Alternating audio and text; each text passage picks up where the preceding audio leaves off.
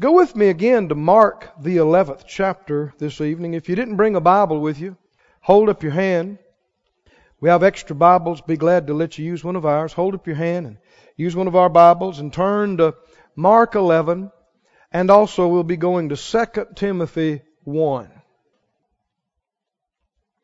Mark 11 verse 22 and 23 and 24.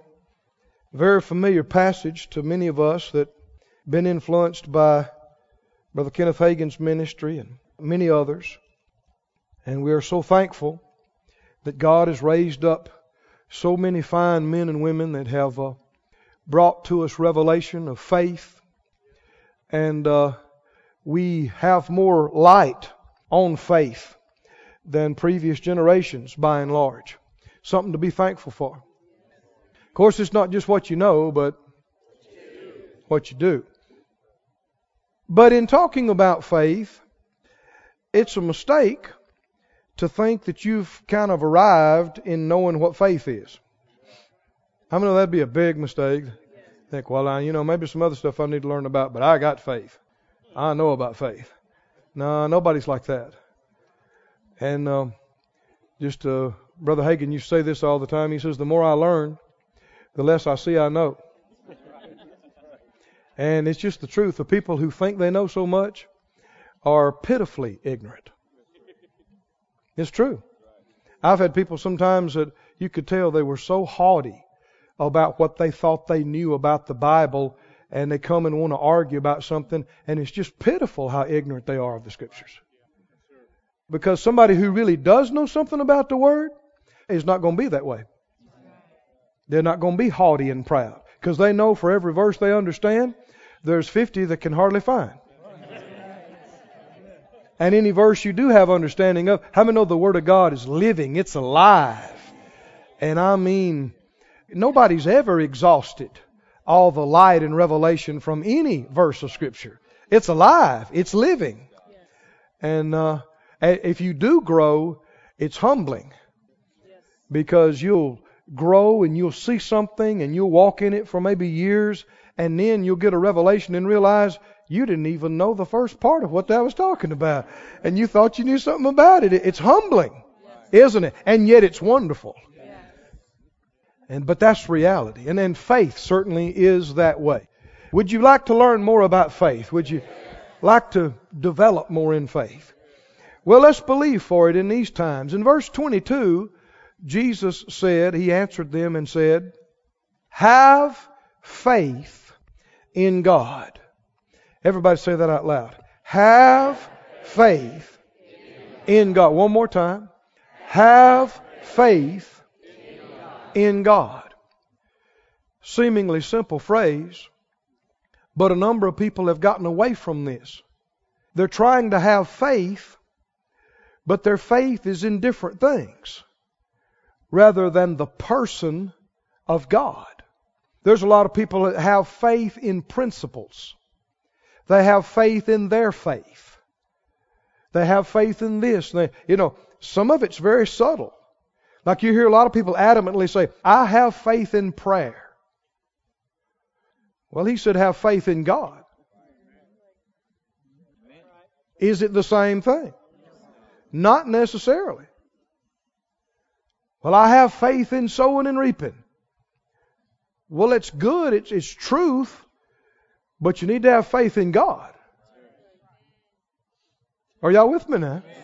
You have to watch, because you can get your focus off of who you're supposed to have faith in.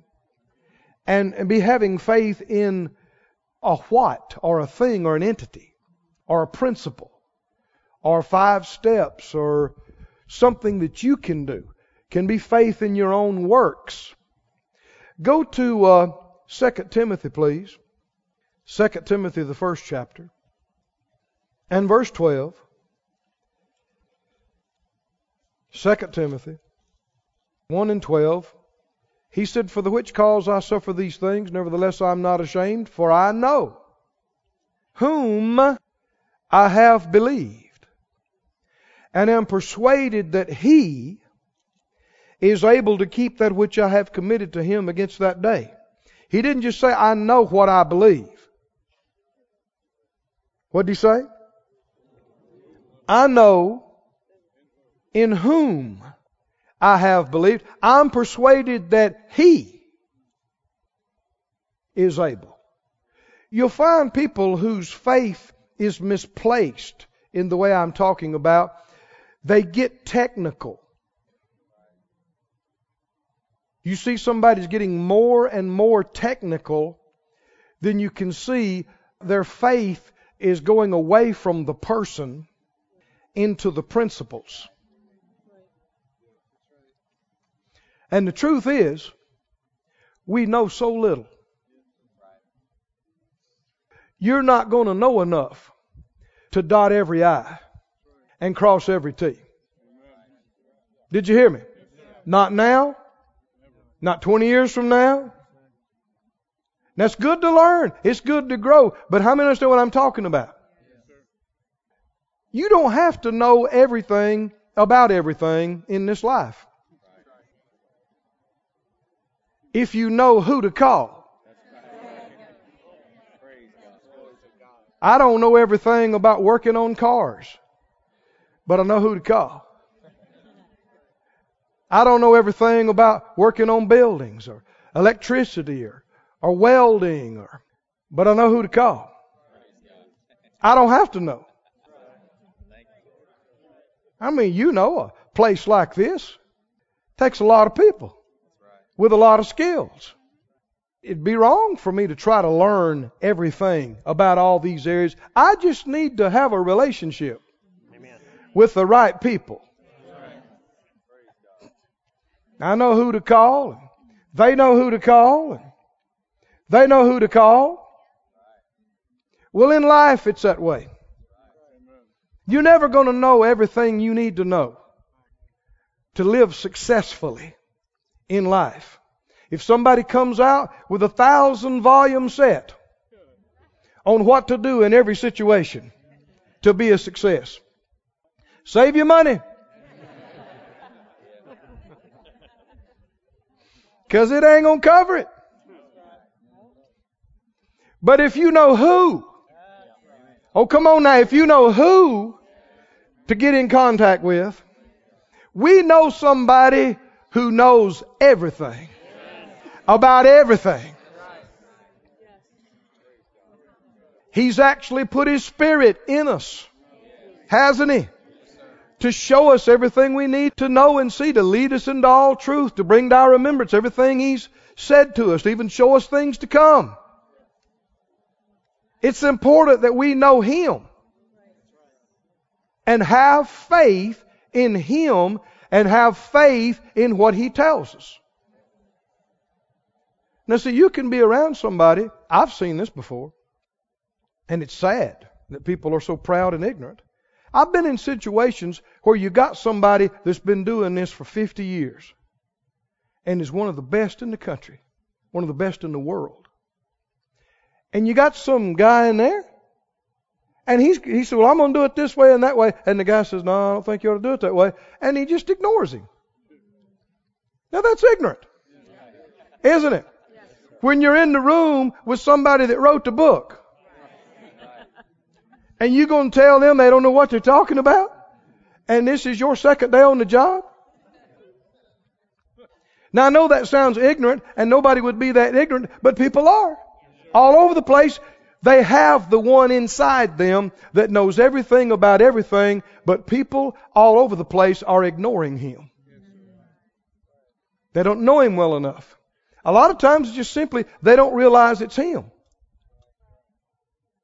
You can be so carnal that you don't realize it's Him trying to show you something and trying to give you something, and so you're going to run your own show, and that's why people keep messing it up.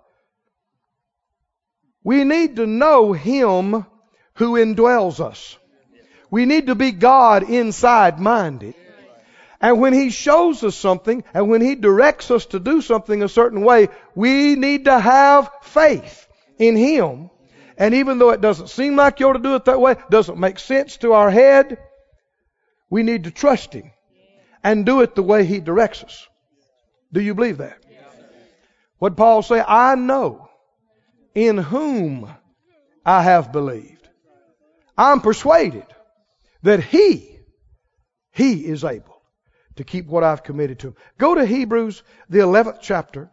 Let's look again at our great faith chapter. Can you take some more out of Hebrews 11 tonight? I mean, I've studied, I've looked at a bunch of things, but I'm wide open about which way to go. How about you? You need to be wide open. I mean, you need to be ready if we need to all jump up and do a Jericho march. You know what a Jericho march is? Well, you know, they marched around the walls and then they all shouted. Or if you need to put your nose in the carpet and pray for an hour. Repent. Get things straight. We need to be open. Not set in our minds, but open. And you need to not just be looking at me, and I don't just need to be looking at you. You and I need to be looking at Him by faith and listening for Him and watching for Him. In this great faith chapter of Hebrews 11, we've looked at case after case, and to me they're thrilling. I can get as excited about this as about anything I know of. Seeing how people overcame, seeing how they received miracles, seeing how they pleased God by faith. Did these folk have faith in God? Did they know everything? No. Did they always do everything perfectly right? No. We're told in the Bible some big mistakes some of these folks made. But something that got them through all of that and got them past all of that was faith in God. Faith in God. Faith in God. Do you have faith in God? Yes. Last Friday we saw somebody named Rahab. Yes. Most everybody knows her as Rahab the harlot. When you see her in heaven, though, don't call her that. That'd be rude.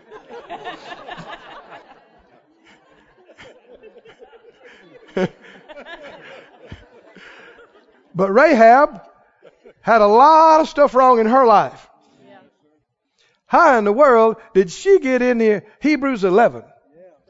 Along, right in here, in the middle, rubbing elbows with Sarah and Abraham and Moses and David. How'd she get in here? By faith is right. By faith. And we saw how that she and her family were delivered and spared, and their stuff when nobody else was in the whole city. Could God do that for you and I today? Come on, we need to believe this strong. Could God spare you and your family if everybody in your community died from a disease? Or from some kind of natural catastrophe or whatever? Could He spare you and your family in the middle of it if everybody around you perished? Could He do it? We saw one person's faith affected their whole family. Could that still be true today? That was one of the ladies here in the 11th chapter. Let's look at another lady, Sarah. The Bible says, verse 11, through faith also Sarah herself. I like that. She wasn't just riding on Abram's coattail. Sarah herself had faith. Sarah herself received strength to conceive seed and was delivered of a child when she was past age. Now we know when she was a young woman, she was called barren, could not conceive. And yet after she's older, after she's gone through the change of life, something miraculous happened to her. Didn't it? Happened to Abraham and happened to Sarah. Happened to their bodies. Didn't it? All we need to know. It doesn't make any difference if a body part is shriveled up and dead because of long age or abuse. or disease? Did you hear me? Can God touch it and quicken it? And can that organ or can that gland or can that body part flourish and become moist and become alive and become healthy again? Even if it's been dead and hasn't worked for 30 years. Do you believe it? Do we serve a God who can reach inside you and touch a body part? Did that happen to her? The Bible said she received strength. What did this strength do? What was this strength? This strength was the life of God. It came into her body that was now old, and it changed her organs, and it changed her glands. It changed her from the inside out and made her able to do things and her body able to do things it couldn't do when she was 25. Do you believe if you needed a quickening in your body some way, that God would do the same thing for you? He would. He will. If you'll have faith like she did. You know, she didn't start out like this. She started out laughing at the word of the Lord. You remember that? She got off to a rocky start.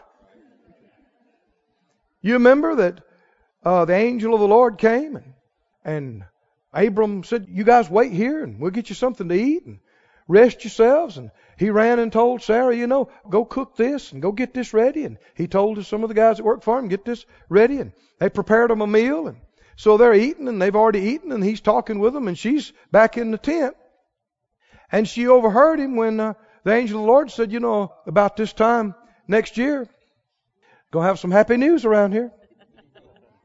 It's going to be Sarah. She just busted out laughing. She thought, you got to be kidding me. And so she was incredulous. She thought this was a thing incredible. You know, we ought not use that word indiscriminately. People do as a term of exclamation. That's incredible. And they try to say it in a good way. That's not a good word to say. What you're saying is it's not believable. It's not credible. It's not something you should believe or put your faith in. And so that's what she thought. She thought, this is incredible. That I'm going to have a baby? But this passage tells us there was a change in her. Doesn't it? Because apparently not long after that, she came to a place where she judged God faithful. If you're going to have some miracles happen in your body, in your family, like she had, what must you do? You must do what she did. What did she do? We know she had faith. She's in the faith chapter here in Hebrews 11. How was her faith revealed and released and manifest? She judged or counted God faithful. Is He faithful? Let me read this to you from some other translations. She judged God faithful, the Scripture said. The Basic English, the BBE, says, by faith Sarah herself had power to give birth when she was very old, because she had faith in Him who gave His word. The Living Bible said, Sarah too had faith. And because of this, she was able to become a mother in spite of her old age, for she realized that God, who gave her His promise, would certainly do what He said. Now come on, do you have the picture? She started out laughing. And then the angel of the Lord said, why'd you laugh? She thought nobody knew she was there.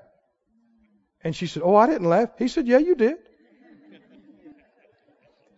She thought it was funny because she thought it was incredible. She thought it was too amazing, too good to happen. How in the world could it happen? But something happened after that to where she got to thinking about it. And of course, she's lived with Abraham all her life. She's seen everything God's done for them all their life. How many times He spared her life, spared his life. All of they started out with nothing, and now they're rich, and all the things He's done for them. And she must have gotten in the floor in the middle of that tent and said, God, forgive me. God, forgive me. I got no business laughing and acting like that. Forgive me. I repent. Everything you ever told my husband and everything you ever told us happened just like you said. And I know you're faithful. And if you say you're going to do this, then glory to God, that's exactly what's going to happen. And I say you are faithful. You're faithful to me. You're faithful to my husband. I say you are faithful. And friend, this was faith. And it's still faith today. Listen to the Amplified.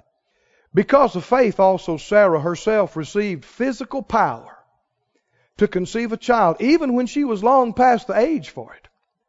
For she considered God, who had given her the promise, to be reliable and trustworthy and true to His word. And that is a good literal Greek definition of the word faithful. Somebody say reliable. Trustworthy. True to His word. Don't let this be too simple for you tonight. Let it get in your spirit. Let it excite you. How are you going to get miracles? How can you have change? There's people in here right now. You need changes in your body. It's easy for God to change it. I'm telling you, He can change it and not bend His little finger. Do you believe that now? He can touch your liver, make it like a perfect 18-year-old liver. Did you hear me now?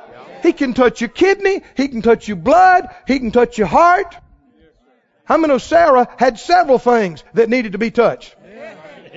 Her whole insides had to be changed.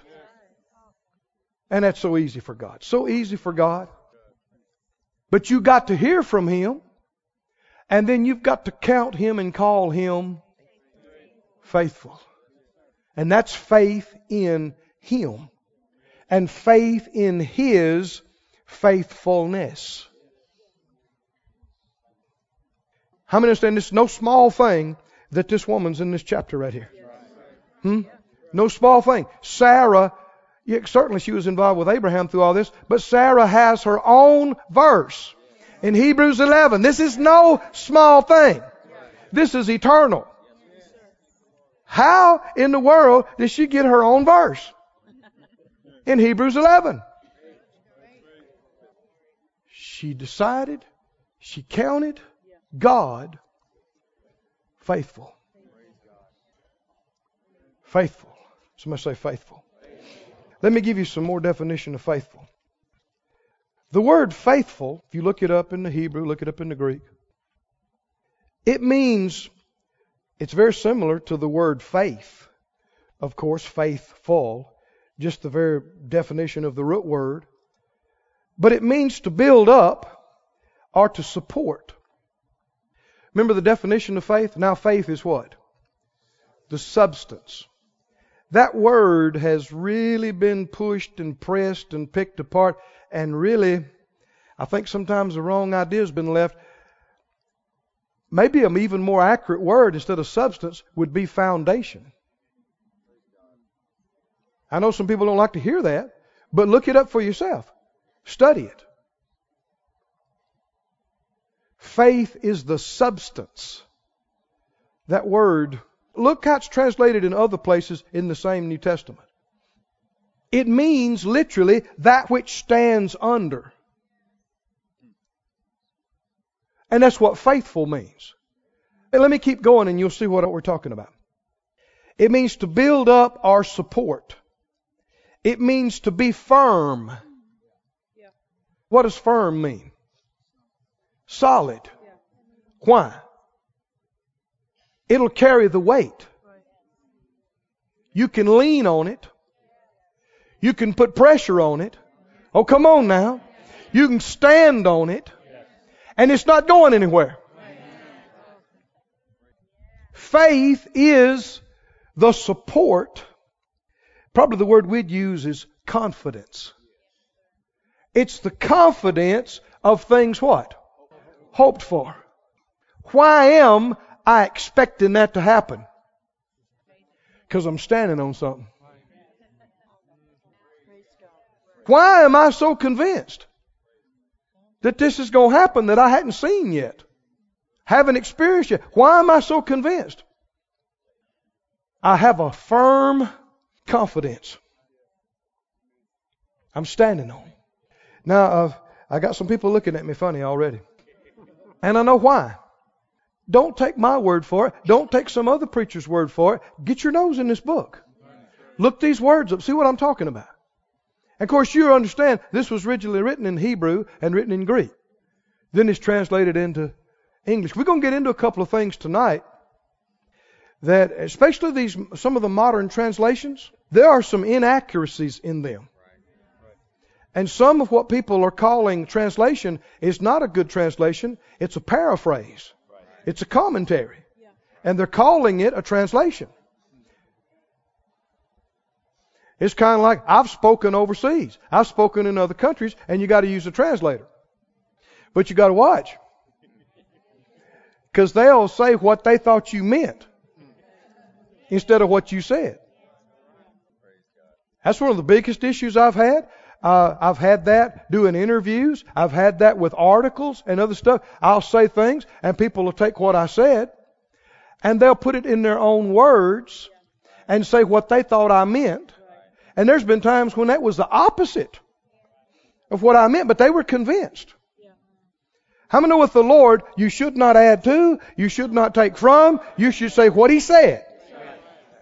Don't say what you thought it meant. Say what He said. Well, people are doing this with the Bible, right and left. And you can do it without meaning to, but we ought to discipline ourselves to just say what He said. Faith is the substance. It is the foundation. It is the confidence for things expected. It is the conviction of things not seen. And if somebody is faithful, then they are a firm, one you can depend on, one you can rely on, one you can trust. Faith is a commitment of trust to something you have deemed reliable and faithful. Are you with me or not?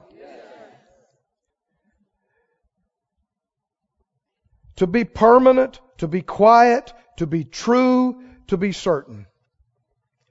God is faithful, isn't He? Did you know you are called to be faithful?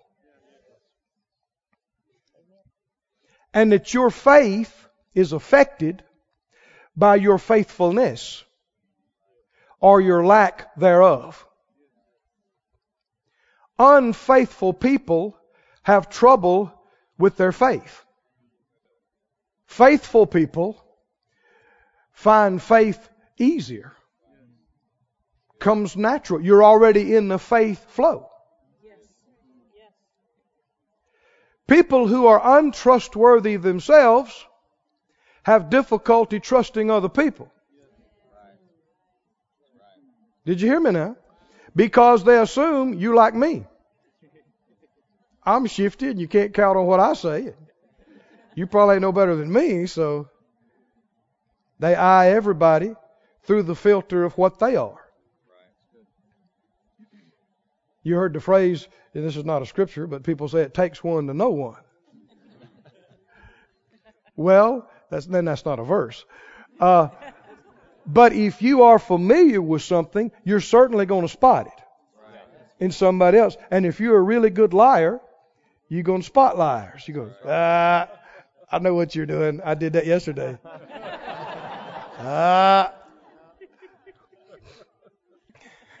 How many know you should be a terrible liar?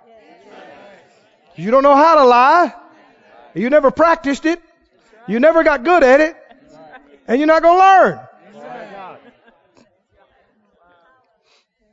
Go with me to the book of Psalms. While you're going to the book of Psalms, you're going to Psalm 37. Let me just read a few verses to you. Don't try to turn to them or write them down. Just listen to these while you turn over there. You're going to where? Psalm 37. That's right. Deuteronomy 7:9 says this, know this, the Lord your God. He is the faithful God that keeps covenant and mercy with them that love Him and keep His commandments to 1,000 generations. That sounds like almost our text we've been on Sunday morning about loving Him and keeping His commandments. Is He faithful to you when you do that? Oh, not just you, but your kids and your kids' kids and their kids and their kids. Oh, how can I say this? There are amazing opportunities have come into the lives of many in this auditorium tonight, watching by internet.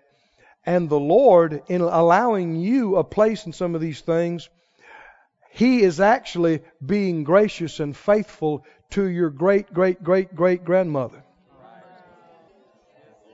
I'm telling you. Your mother, your father, your grandparents, your relatives you don't even know you have.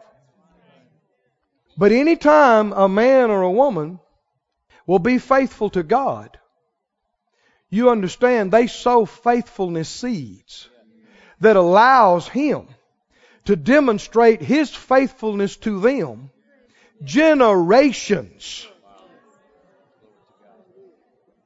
into the future of their descendants. One of the greatest things you ever did for your kids was obey and be faithful to God. I know Brother Hagin, Kenneth Hagin, tells this story. Years ago, he was out on the road and he was doing some things that was kind of hard on him and his family.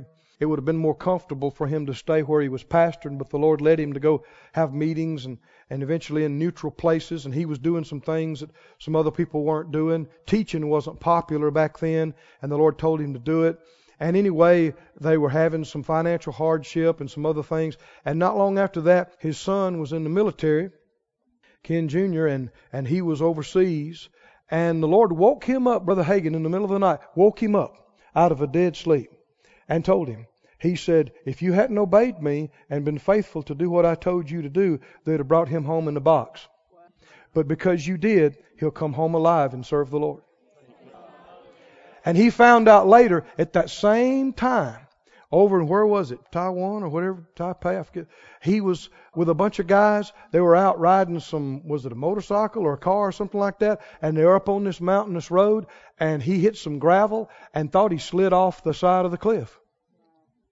And I reckon he didn't know it. But they came back the next day and looked, and the skid marks went off the road. How'd he get back on in the nighttime? I reckon one of God's big angels just pushed him back on. He didn't know it, but he must have had daylight under his tires for a few seconds there. And the Lord told him if he hadn't obeyed Him, they'd have brought him home in the box, and that's what would have happened. Is God faithful to those that are faithful to Him? He's able to manifest His faithfulness, and not just to you, but to your children and children's children's. He said to 1,000 generations of them that love Him and keep His commandments. Wow. 1,000 generations. There are a number of people in here. It would help us. It'd be humbling to us to realize the reason we've had some of the opportunities we've had is not because we're smart and pretty and amazing and done everything right. God is being faithful to our forefathers. They obeyed Him and were faithful to Him, and He's given their descendants an opportunity to do some of His things. I know it's true with me. I know it's true with several people. You want to do something for your kids? There's something more important than making sure they got good clothes and a good place to live and a good education. Something far more important. It's you being faithful to God. Come on now. You being faithful to God puts something over your children for their whole life long.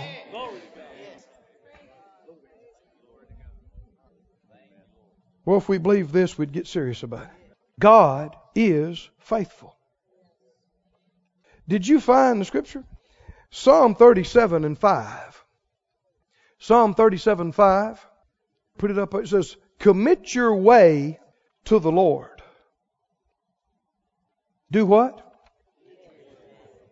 Somebody say commit. What does commit mean? When you're committed, you're not still holding on to something else with one hand. When you're committed, you're depending on this. You're completely relying on it. You know, you committed yourself to that chair tonight. You're not trying to hold yourself up at all. How many know before you commit yourself to a chair, you should judge and see if that chair is faithful or not? Tell me what a faithful chair will do. You see the definition? That which stands under, that which is firm, that which is true. That's what faith is based on. Faith is the foundation, the firm support for what? For what you expect. For things hoped for. The evidence, the conviction of the reality of the truth of things you can't see or feel or prove in the physical realm. That's what faith is. You committed yourself to that chair. You trusted that chair without even looking at it. Maybe you've been in here before. And you just thought, that's a faithful chair. I'm going to prop up on that chair. It's going to hold me up. You committed yourself to your car for it to bring you here. How many of you get far enough away from the shore, out in the ocean, you're committed. You have committed yourself to that boat to get you back or get you where you need to be. And if it's full of holes and it's a piece of junk, you're foolish for committing yourself to it. In aircraft, especially bigger and faster aircraft, every time you take off, there's called decision speed. Because you get a jet with a bunch of weight and a bunch of speed, at a certain point, you cannot get it stopped on the remaining runway. So you are committed to go flying. This happens every time. It's called decision speed. V1 is what it's called. You push the power up, you get to rolling. It's 80 miles an hour, 90 miles an hour, 100 miles an hour. You call V1, that means we're going flying now. Rotate. Pull her off of the ground. Now, before V1, you can chop the power, jump on the brakes, and get her stopped before you run through the fence on the other end. If you've done your math right. But there comes a point where you're committed. And you know it. You know, we're going flying. Well, what if the engine's on fire? We're going flying. What if it's spewing all everywhere? We're going flying. Someone say, you're kidding. Oh, no. If you want to live, you better go flying. You're committed. Somebody say committed. Committed. Committed. Now, we do this all the time, different things of life. And you're putting faith in people, you're putting faith in machines, you're putting faith in stuff because you commit yourself to it. You're counting on it to bring you through, to get you up, to get you back, to get you across, to hold you up. Tell me what this verse said again. What did it say? What do you do? Commit. Somebody say commit. Commit. Commit means we're through debating it. There are guys that have died, what I was talking about, flying, because they wavered. They said, V1, that means decision's been made, we're going flying. And something happens. So what is that? I don't know. Should we stop? I don't know. It's too late. Did you hear me? You had to have your mind made up before you started. Because in the moments that you did that, what is that? I don't know. Should we stop? I don't know. You've already wasted another 500 feet of runway. So it's all out the window now. How many know you need to make up your mind about committing your way to the Lord? You don't need to, when something comes up, when your baby's slapped with a disease, you don't need to be wondering about, can I trust God with this or not? Did you hear me now? When a big bill slaps you upside the head, it's not time. Do we trust Him or not? Do we know? You need to know that you know He is faithful. You can trust your life on Him. You can trust your child's life on Him. Come on. You can trust everything on Him. You can completely commit to Him, counting on Him that if He doesn't come through, you ain't going to make it. But you're not concerned. Because He has never failed. And He never will. What did Sarah do? How did she receive a total change in her body? She counted Him faithful. That He could do it. That He would do it. That it would happen. Just like He said. Go to Proverbs, please.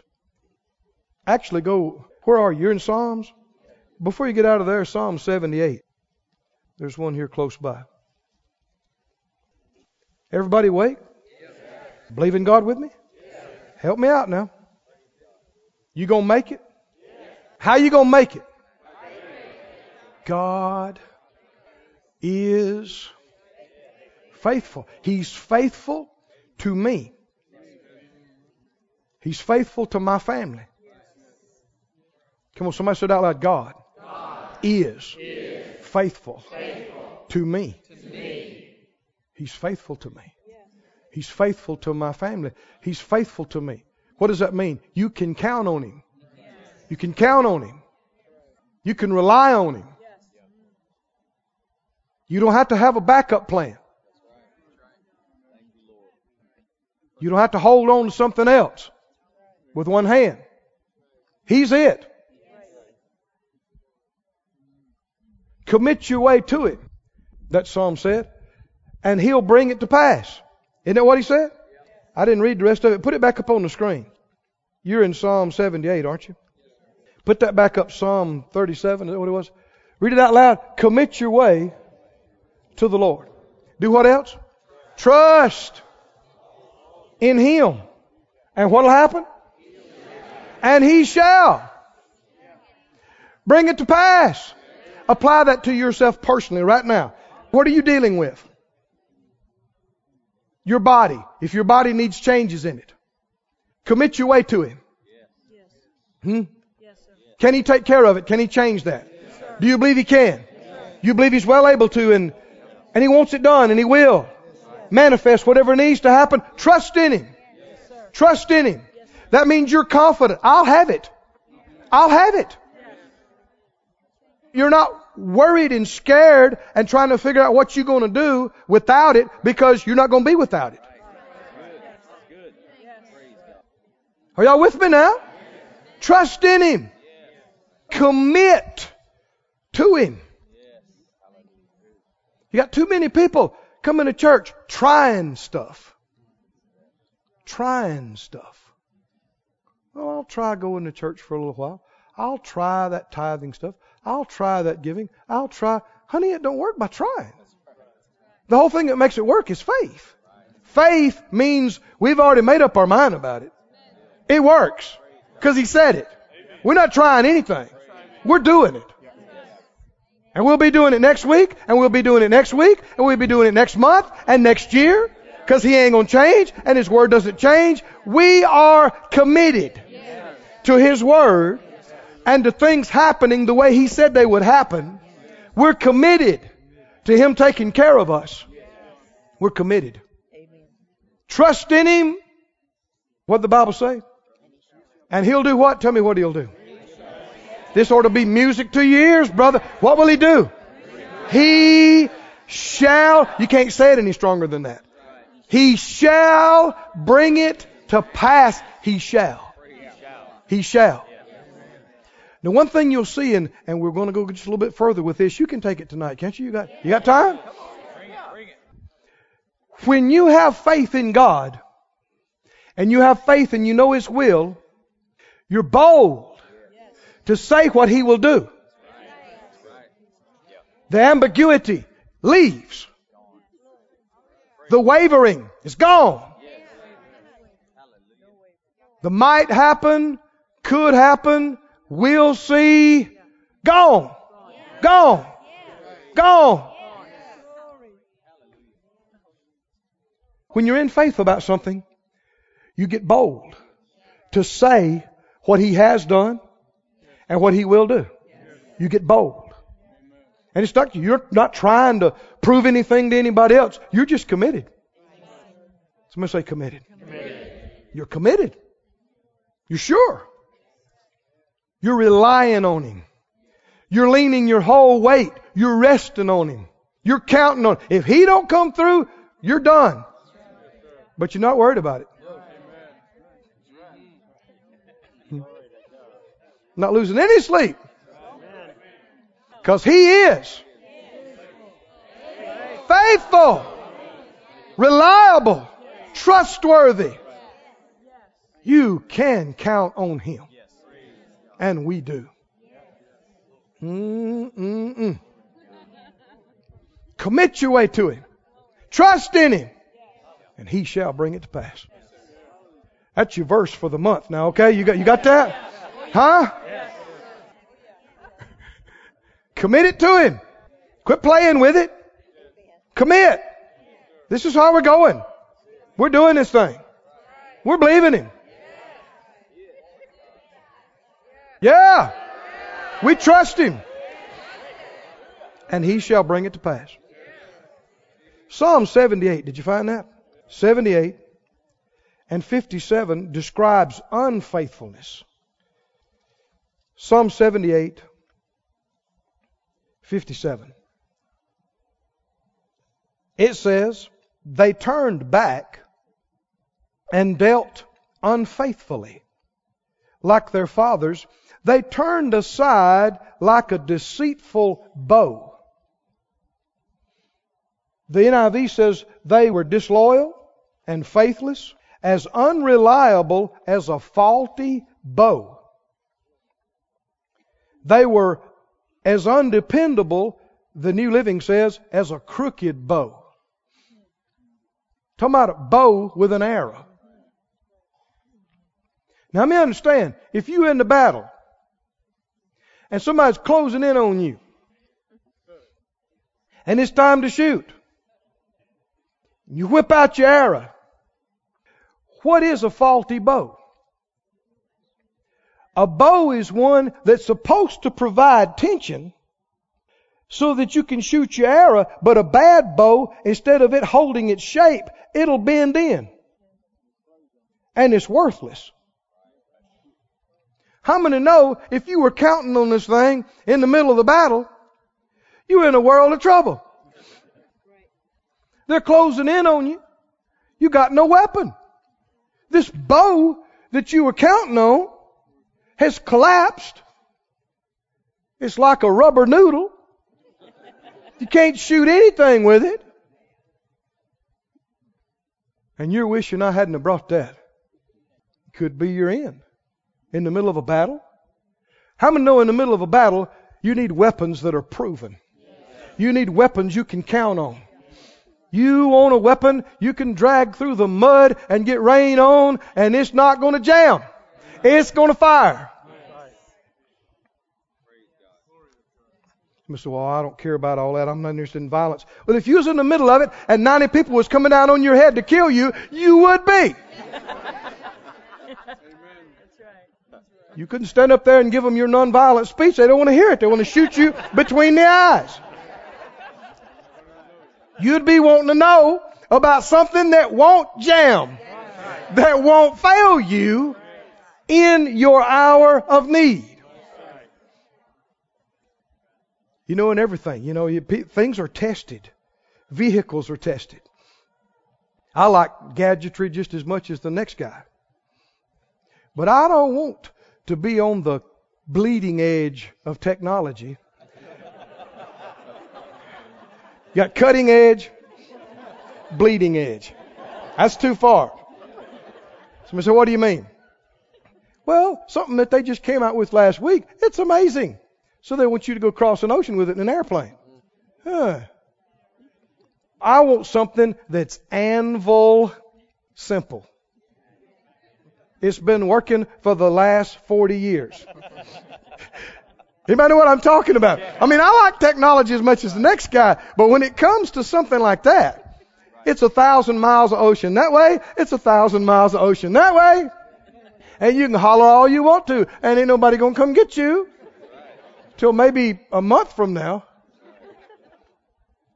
You know, I was checking on some things about overwater flights. This has been a year or two ago. We flew across the Gulf and did some things. And man, I was surprised to realize, I figured if you had a problem, so we did what we needed to do and got our preparations, and you get a raft and all that kind of stuff. I figured, well, if you did have to go down and you got it all right, you know, they could come pick you up within a few hours.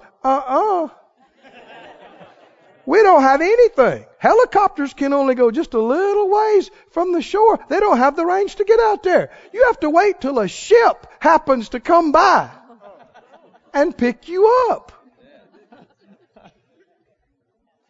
Well, that means you are committing yourself to something. You are really trusting that ship or that plane that's taking you across there. Because how many understand, you know, sure, they might get to you in 3 days, but who wants to hang around out there with the sharks for 3 days? You may not have a half a day.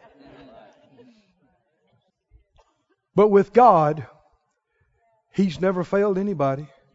He's not going to fail you. Look at another description of this. Proverbs 25. Then we're going to look at something else and you're going to shout about this. Proverbs 25. I want this picture of unfaithfulness real clear so that we can contrast. Because we don't just need to know that God's faithful. We need to become faithful ourselves, don't we? He expects it of us. And it's key to so many other things in our life. Proverbs 25, are you there? 19. 25:19. What does it say? Confidence in an unfaithful man in time of trouble is like a broken tooth and a foot out of joint. This is a perfect picture of faith and faithfulness or unfaithfulness. What do you mean? Listen to this translation. New Living says, putting confidence in an unreliable person in times of trouble is like chewing on a broken tooth or walking on a lame foot. Do you see the picture? If you're trying to chew something, you are counting on those teeth, aren't you? You're putting pressure on them. You're committing to them. And if one of them is broken and gives way, it was not faithful to do his job. And it's going to cause you problems. And if you go to step down, in a little bit you're going to get up and walk out of here. And what are you going to do? You are counting on that foot holding you up, aren't you? You're counting on your foot being faithful. And if you go to put your weight on it and it folds and down you come, it was an unfaithful foot. You couldn't count on it. You couldn't put the weight on it. You couldn't rely on it. Are you a faithful person? What would that mean if you're a faithful person? It means people can count on you. Is this key to our being promoted in life? Is it key to our coming into the fullness of the plan that God has for us?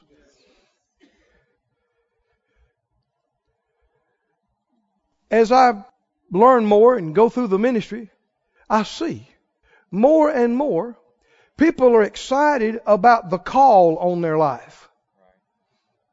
They're excited about the grand and glorious things that God could do in them and with them and through them and for them. And that's all right. But they're not concerned enough about faithfulness. And don't realize that no matter what kind of call you have on your life, how quickly you get into that call, or if you ever get into that call, determines on if you are faithful. Luke 16 talks about this. Jesus talks about it. He said, he that's faithful in that which is least would be faithful in much. He that's unfaithful in that which is least would be unfaithful in much. Phyllis and I as leaders, spiritual parents now, it troubles our hearts when we see people unfaithful. And it's not because we're concerned the job won't get done.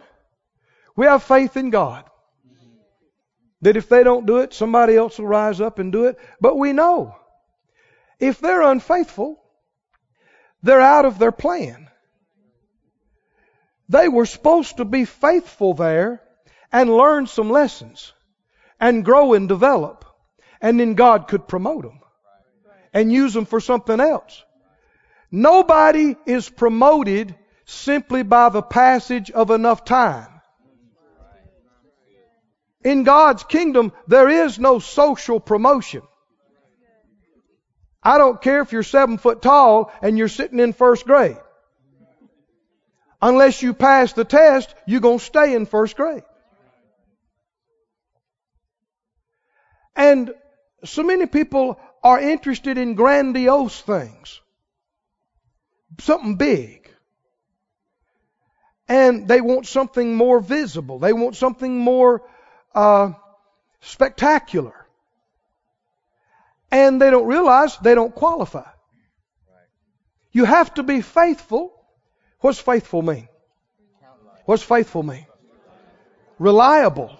You can count on them. If somebody was counting on you to be there and you're not there, then they have to come and take care of it, or they have to get somebody else to take care of it. They tried to put weight on you and you folded. Come on, can you see this now? If you said you were going to do it, if you said you were going to be there, and you're not there, and you fold and you get out, now you are disqualifying yourself from what should have followed in your life. We must be faithful if we want to come into the fullness of what He's called us. And being faithful includes passing tests. And I know you didn't think you was getting all this tonight, but it includes obeying. It includes submitting. I know this is a very unpopular word, but it's in the Bible numerous times. Looking back over, I don't care how wonderful a person you are and how much you love the Lord, your whole course, throughout it, there are going to be some situations where you will have to submit. Nobody gets past this. Nobody gets around this. And part of it has to do with developing your own character. Helping you yourself to identify your own pride and overcome it. And it's grieved me to see friends of mine and people that I've seen under us and in the ministry. You see them coming to that place and you know what's going to happen. And you can't change it. And sometimes you can't tell them because they don't want to hear it. And so they harden their heart and they stiffen their neck and they're not going to do it. And they change and they get out. And what they've just proven is that they're unfaithful. Because now they're not in their place. They're not doing their job. Somebody else has got to take care of it. Somebody's got to come in because they wouldn't submit. They wouldn't obey. They wouldn't do it. And they don't realize, now, where are they? They're supposed to be here, faithfully doing their job. They're not there anymore. They're over here. And they still got a call on their life, and they know that's real. But they want it to come out some other way. So they want to start their own services. They want to start their own ministry. They want to start their... And maybe 20 years from now, if they had been faithful, it would have been right to do. But the only way to really be qualified for it is if they'd have stayed in their place and learned their lessons and submitted and obeyed. But now, they can't learn that doing what they're doing. And so they'll falter and they'll flail. It's sad. People are doing this for decades at a time. Now, I'm not saying something that I don't know about. Phyllis and I, over the past 30 years, I know myself, there have been a half dozen times, at least, where I could have missed the plan of God for my life. I came up to something, and I either submit or I bail. Did you hear me now? There's been time after, and I could have justified myself in it, and there would have been people that would have agreed with me, and this and that, and I'd have still been out of the will of God, and you and I wouldn't be looking at each other tonight. Everybody will come to a place in life, more than once throughout your whole life. The question is going to be, are you going to be reliable? Are you going to be faithful? Are you going to stay in your place? Are you going to do your job? Are you going to shut your mouth? Are you going to submit? Are you going to have your say and stomp off and tell everybody you can hear from God just as good as they can? Did you hear me? Yes. And get out of the will of God. Are you going to be faithful? Reliable? We got faithful people in this church. A lot of them. What do you mean? We don't have to think about stuff. We know that's going to be done. You know it. You know. You know it's going to be taken care of. I lose no sleep. I'm relying on the Lord, and I'm relying on hundreds and hundreds of people all through this church. And we're seeing faithfulness. And the faithful people, let me tell you about the faithful people now.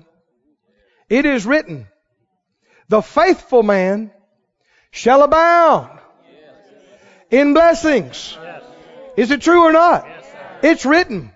And we're already seeing it. Though we've been here just a few years, we're seeing it. You see the people that are faithful, they get here early, they stay late, they sacrifice, they do things, they give of their self and adjust their life and schedule around the things of God. They also are the people who haven't lost their stuff. Are you listening? Who are still going strong. The people who are increasing, who are being promoted. Are you listening? Yeah. The faithful man. But why? Because if you're faithful with a little charge, you'll be faithful with more, and God will give it to you. Right. Amen. Thank you, Lord. Praise God. Can you say amen or oh me or something? Do you want to be faithful? Do you want to be reliable? Do you want to be the kind of person somebody can count on? Absolutely count on. Don't despise what other people might call a small thing. I can look back, Phyllis, and I can look back over our life up to this point. Some people see us and know us. We're in front of people now. But for year after year after year after year, we were behind the scenes. And glad to be. And some of my first jobs, you wouldn't have thought were very spiritual. But I understand, if you hadn't done that, you wouldn't have qualified for the next. You wouldn't have qualified for the next. Or the next. Or the next. Don't despise what the Lord allows you to do. Everything in the kingdom is significant. Everything you do for the church of God, the kingdom of God, is important. Everything. Everything. Everything. And if you're faithful at it, then you qualify for God to show you His faithfulness and demonstrate it to you in promotion and blessing. Listen to me, friend. If people can't rely on you, God can't rely on you. Don't kid yourself. If people can't count on you, God can't count on you. It's the truth. And the more you are faithful, your awareness and faith in His faithfulness comes to a whole nother level. Because you know if He can help you to be faithful, how much more faithful is He than you? You know if somebody can count on you, how much more can you count on Him? There have been things in finances and sowing that the Lord's dealt with Phyllis and I to do, and it's helped us so much because at the time it seemed like it wasn't the best time to do it, and it was a big thing for us, but then we did it, and then I realized if I'll do it, somebody else will do it. God could use them to sow it to me. But see, if you won't do it, you get to thinking everybody's like, well, nobody will do that. Well, you're wrong. Everybody's not like you. But if you won't do it, you get to thinking, well, nobody else will do it either. Nobody will do that. Yeah, they will. They're doing it. And when you do, it opens you up on the inside. And you get bold. When God can count on you, you begin to get bold about what He will do. Because you know when He tells you, you'll do it. Go to Daniel. Let's shout a little bit. I think some folks need it right now. I didn't intend to get into all this just like this tonight, but we did. I'm not quite through with that. You know, Phyllis and I helped Brother Hagin and Miss Aretha, one of the greatest privileges of our life, for years. And we helped them in natural things and in spiritual things. And when we first started helping, I know we were over at their house one time, and they were cooking a meal. And Phyllis was a pretty good cook. And we're from the South. And we know about fresh vegetables and fruits and stuff. And Brother Hagin had some tomatoes he wanted cut. And so Phyllis grabs them and starts cutting them. And he says, no, that's not how you cut a tomato. Well, now, she's from Louisiana. I'm from Mississippi. We've seen some tomatoes in our time. But he said, no, that's not how you cut. What did he say? Stand aside? What did he say? Let me show you how you cut a tomato. How you slice a tomato?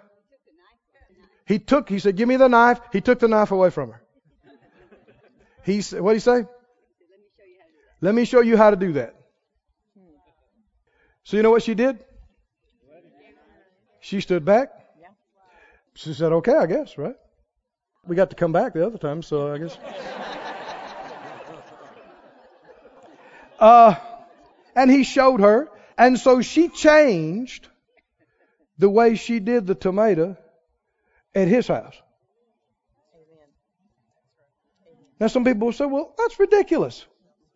No, It's his tomato. I don't know if y'all are with me on this or not now. We've had a number of people rebel against us and try to tell us that they had heard from God how the church was supposed to do this or that or the other. And that they had the Holy Ghost and they could hear from God as well as we could. You do have the Holy Ghost. You should be able to hear from God just as good as anybody else. But you can't hear from God for me. Are you listening?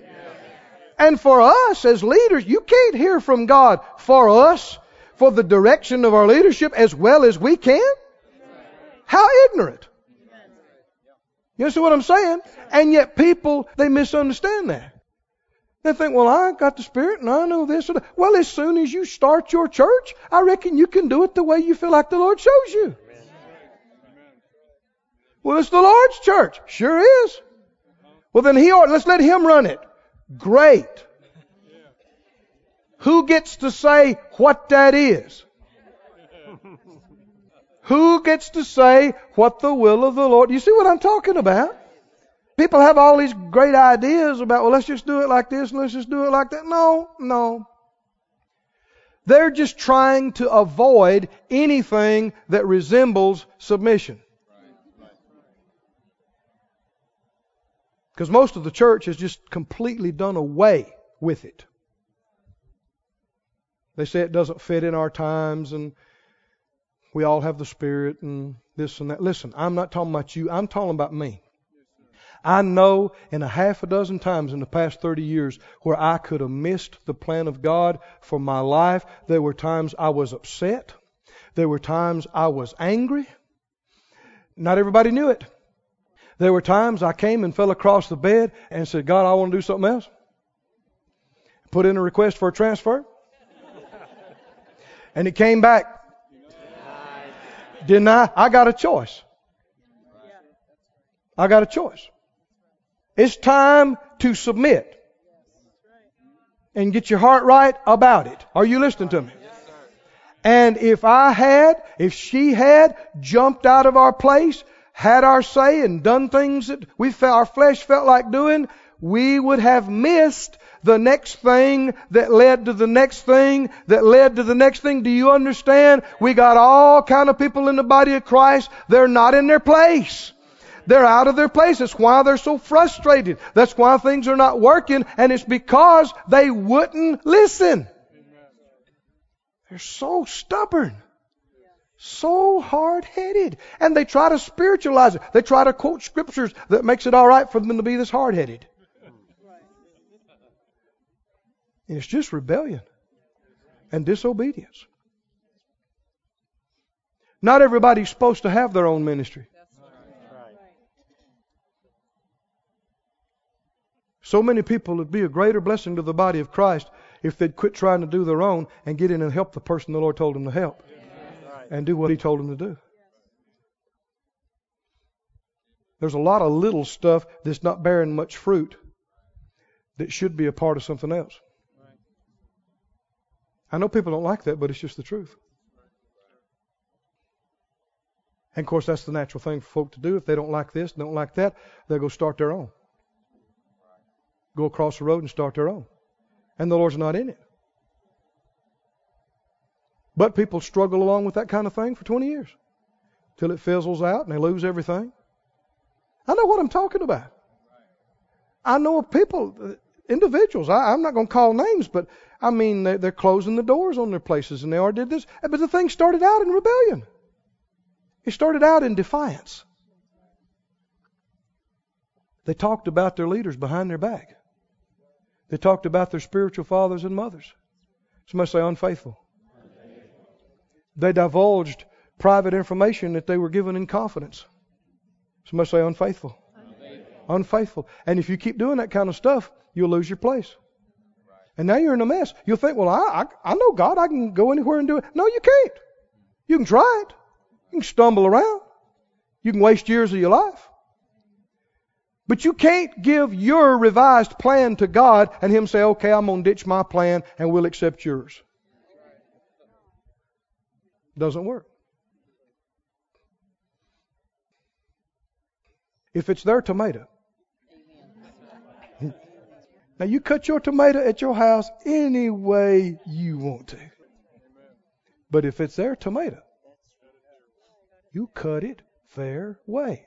If you don't cut it their way, if you only cut it their way when they're watching you, and then when they leave the room you cut it another way, help me out. What is that? What is unfaithful?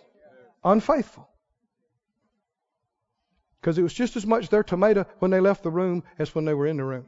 Still their tomato. Did you find Daniel? 3rd chapter. We're talking about you being faithful, me being faithful, and how that helps us in counting God faithful. Daniel, this situation is referred to in Hebrews 11. It says that through faith, people quenched fire. You remember this story or not? Quenched fire. The mouths of lions were shut. Well, what's that talking about? That's Daniel. And quenched fire, what's that talking about? Fiery furnace. But I want you to see something that some modern translations have really messed up. And I've even heard so-called faith preachers preach error on this passage, and I want to say it to you bold and no uncertain terms about this tonight. Daniel 3, Nebuchadnezzar made him an image. And he got too big for his britches. You understand that phrase? And he said everybody should worship him. So he built him this huge, huge statue. And he said, okay, when the music plays, everybody, and I mean everybody, fall down. Worship my gold image. So, man, he has the power of life and death in his word. King over the known world. So the band strikes up. They play the music. Everybody hits the note. I mean, kings, princes from all the provinces all over the known world, except these three heads. Stick it up. Very conspicuous. And they work in his palace. Oh, man, he's looking over, surveying. He's eating this up. Everybody is bowing down to him and his big statue. Oh, yeah. Huh? What? Who is that? And I mean, the guards grabbed him and they drug him up there, and he knew him. Some of these Hebrew guys that they'd taken captive and trained in the schools there, and that had been promoted and were over some of the king's business. And he said, what? Go on down to verse 13. Nebuchadnezzar, in his rage and fury, he commanded to bring Shadrach, Meshach, and Abednego, and they brought these men before the king. Nebuchadnezzar spoke, and he said, is it true? Shadrach, Meshach, and Abednego. He knows them. You don't serve my gods. You're not going to worship the golden image I've set up. Now, with a lot of situations, this would have been the end. They'd have just executed them. Boom. That'd have been the end of it. But he knows these guys. He likes them. He says, I'm going to give you another chance.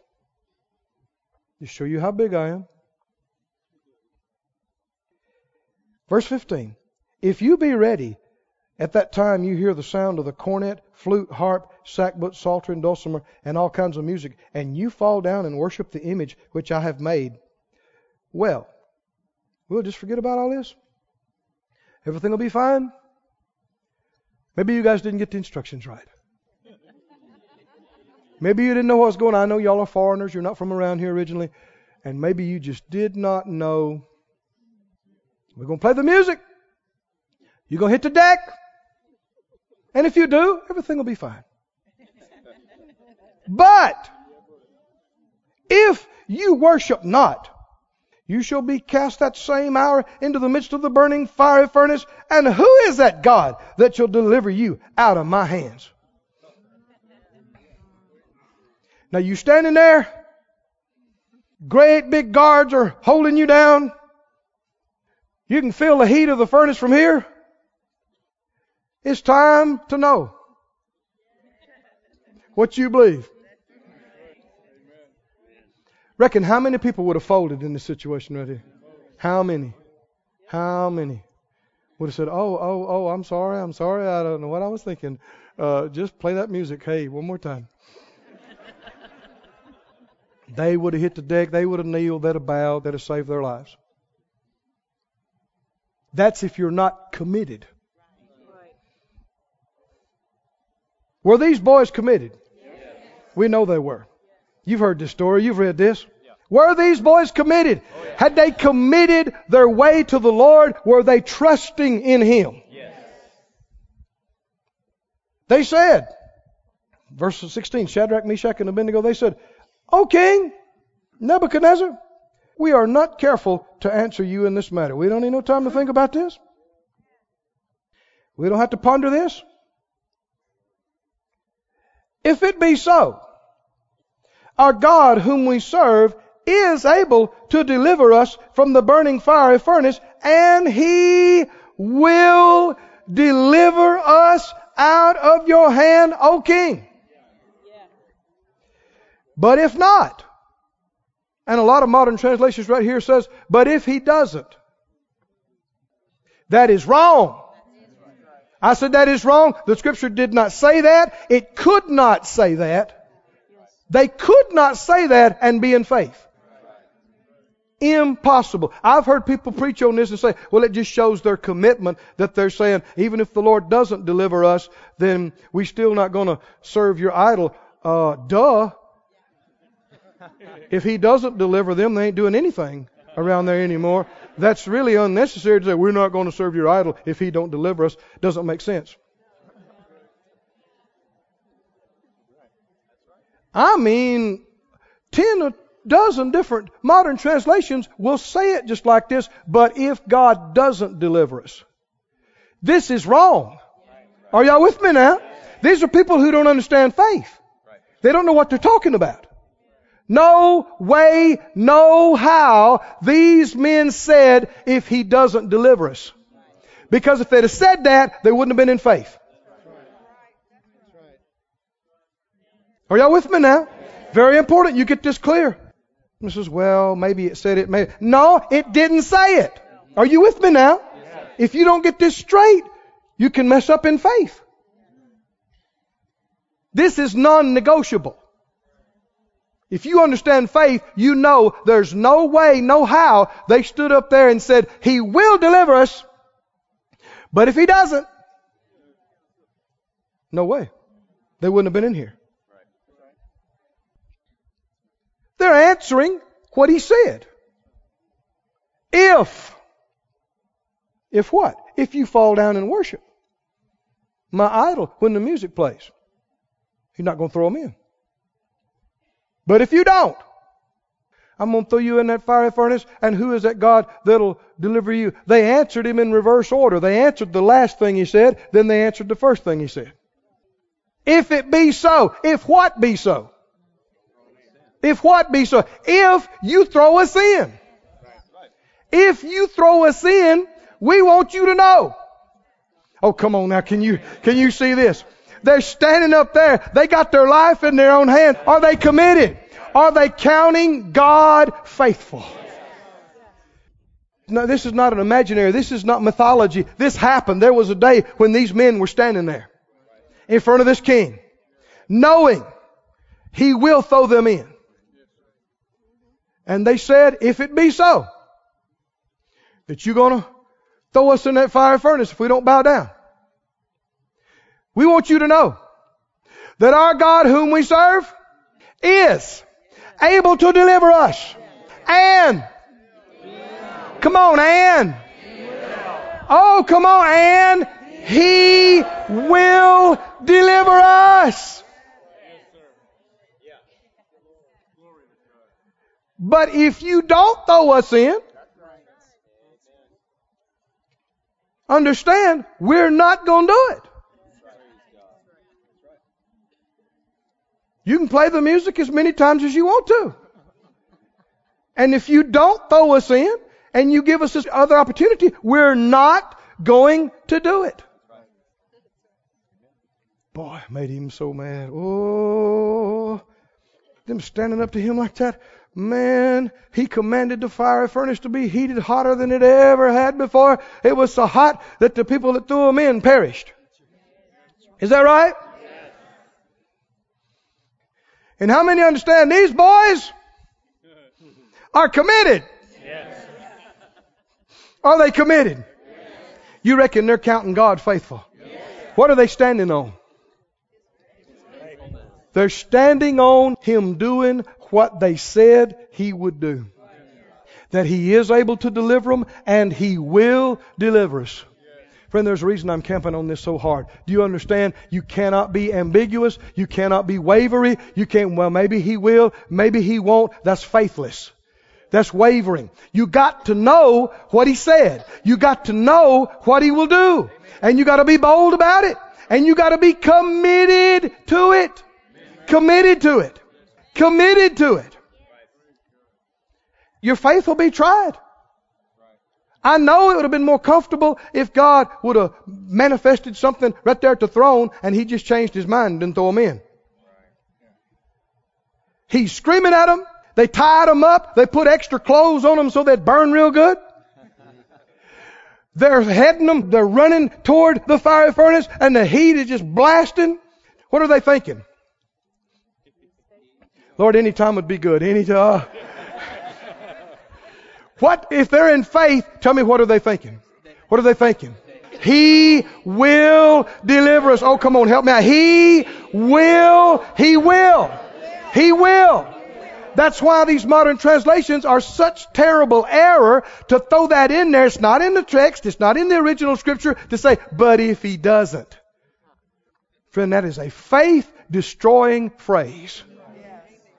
No way, no how. They said this. You heard what they said. Our God, whom we serve. Help me out. He's able. He is able to deliver us from that burning fiery furnace. Come on, help me. This is the part where people come up short. Isn't it? This is the part where people fail and they falter and they waver and they're scared to say it and they won't commit. Did they commit? They knew their life was in their hands when they said this to him. They said, and what? Help me out. He will deliver us out of your hand. Did he do it? I'm telling you, the people fell out dead that threw them in. Only thing that burned off was their ropes. They're standing around out there in the fire. In the fire. And there was somebody in there with them.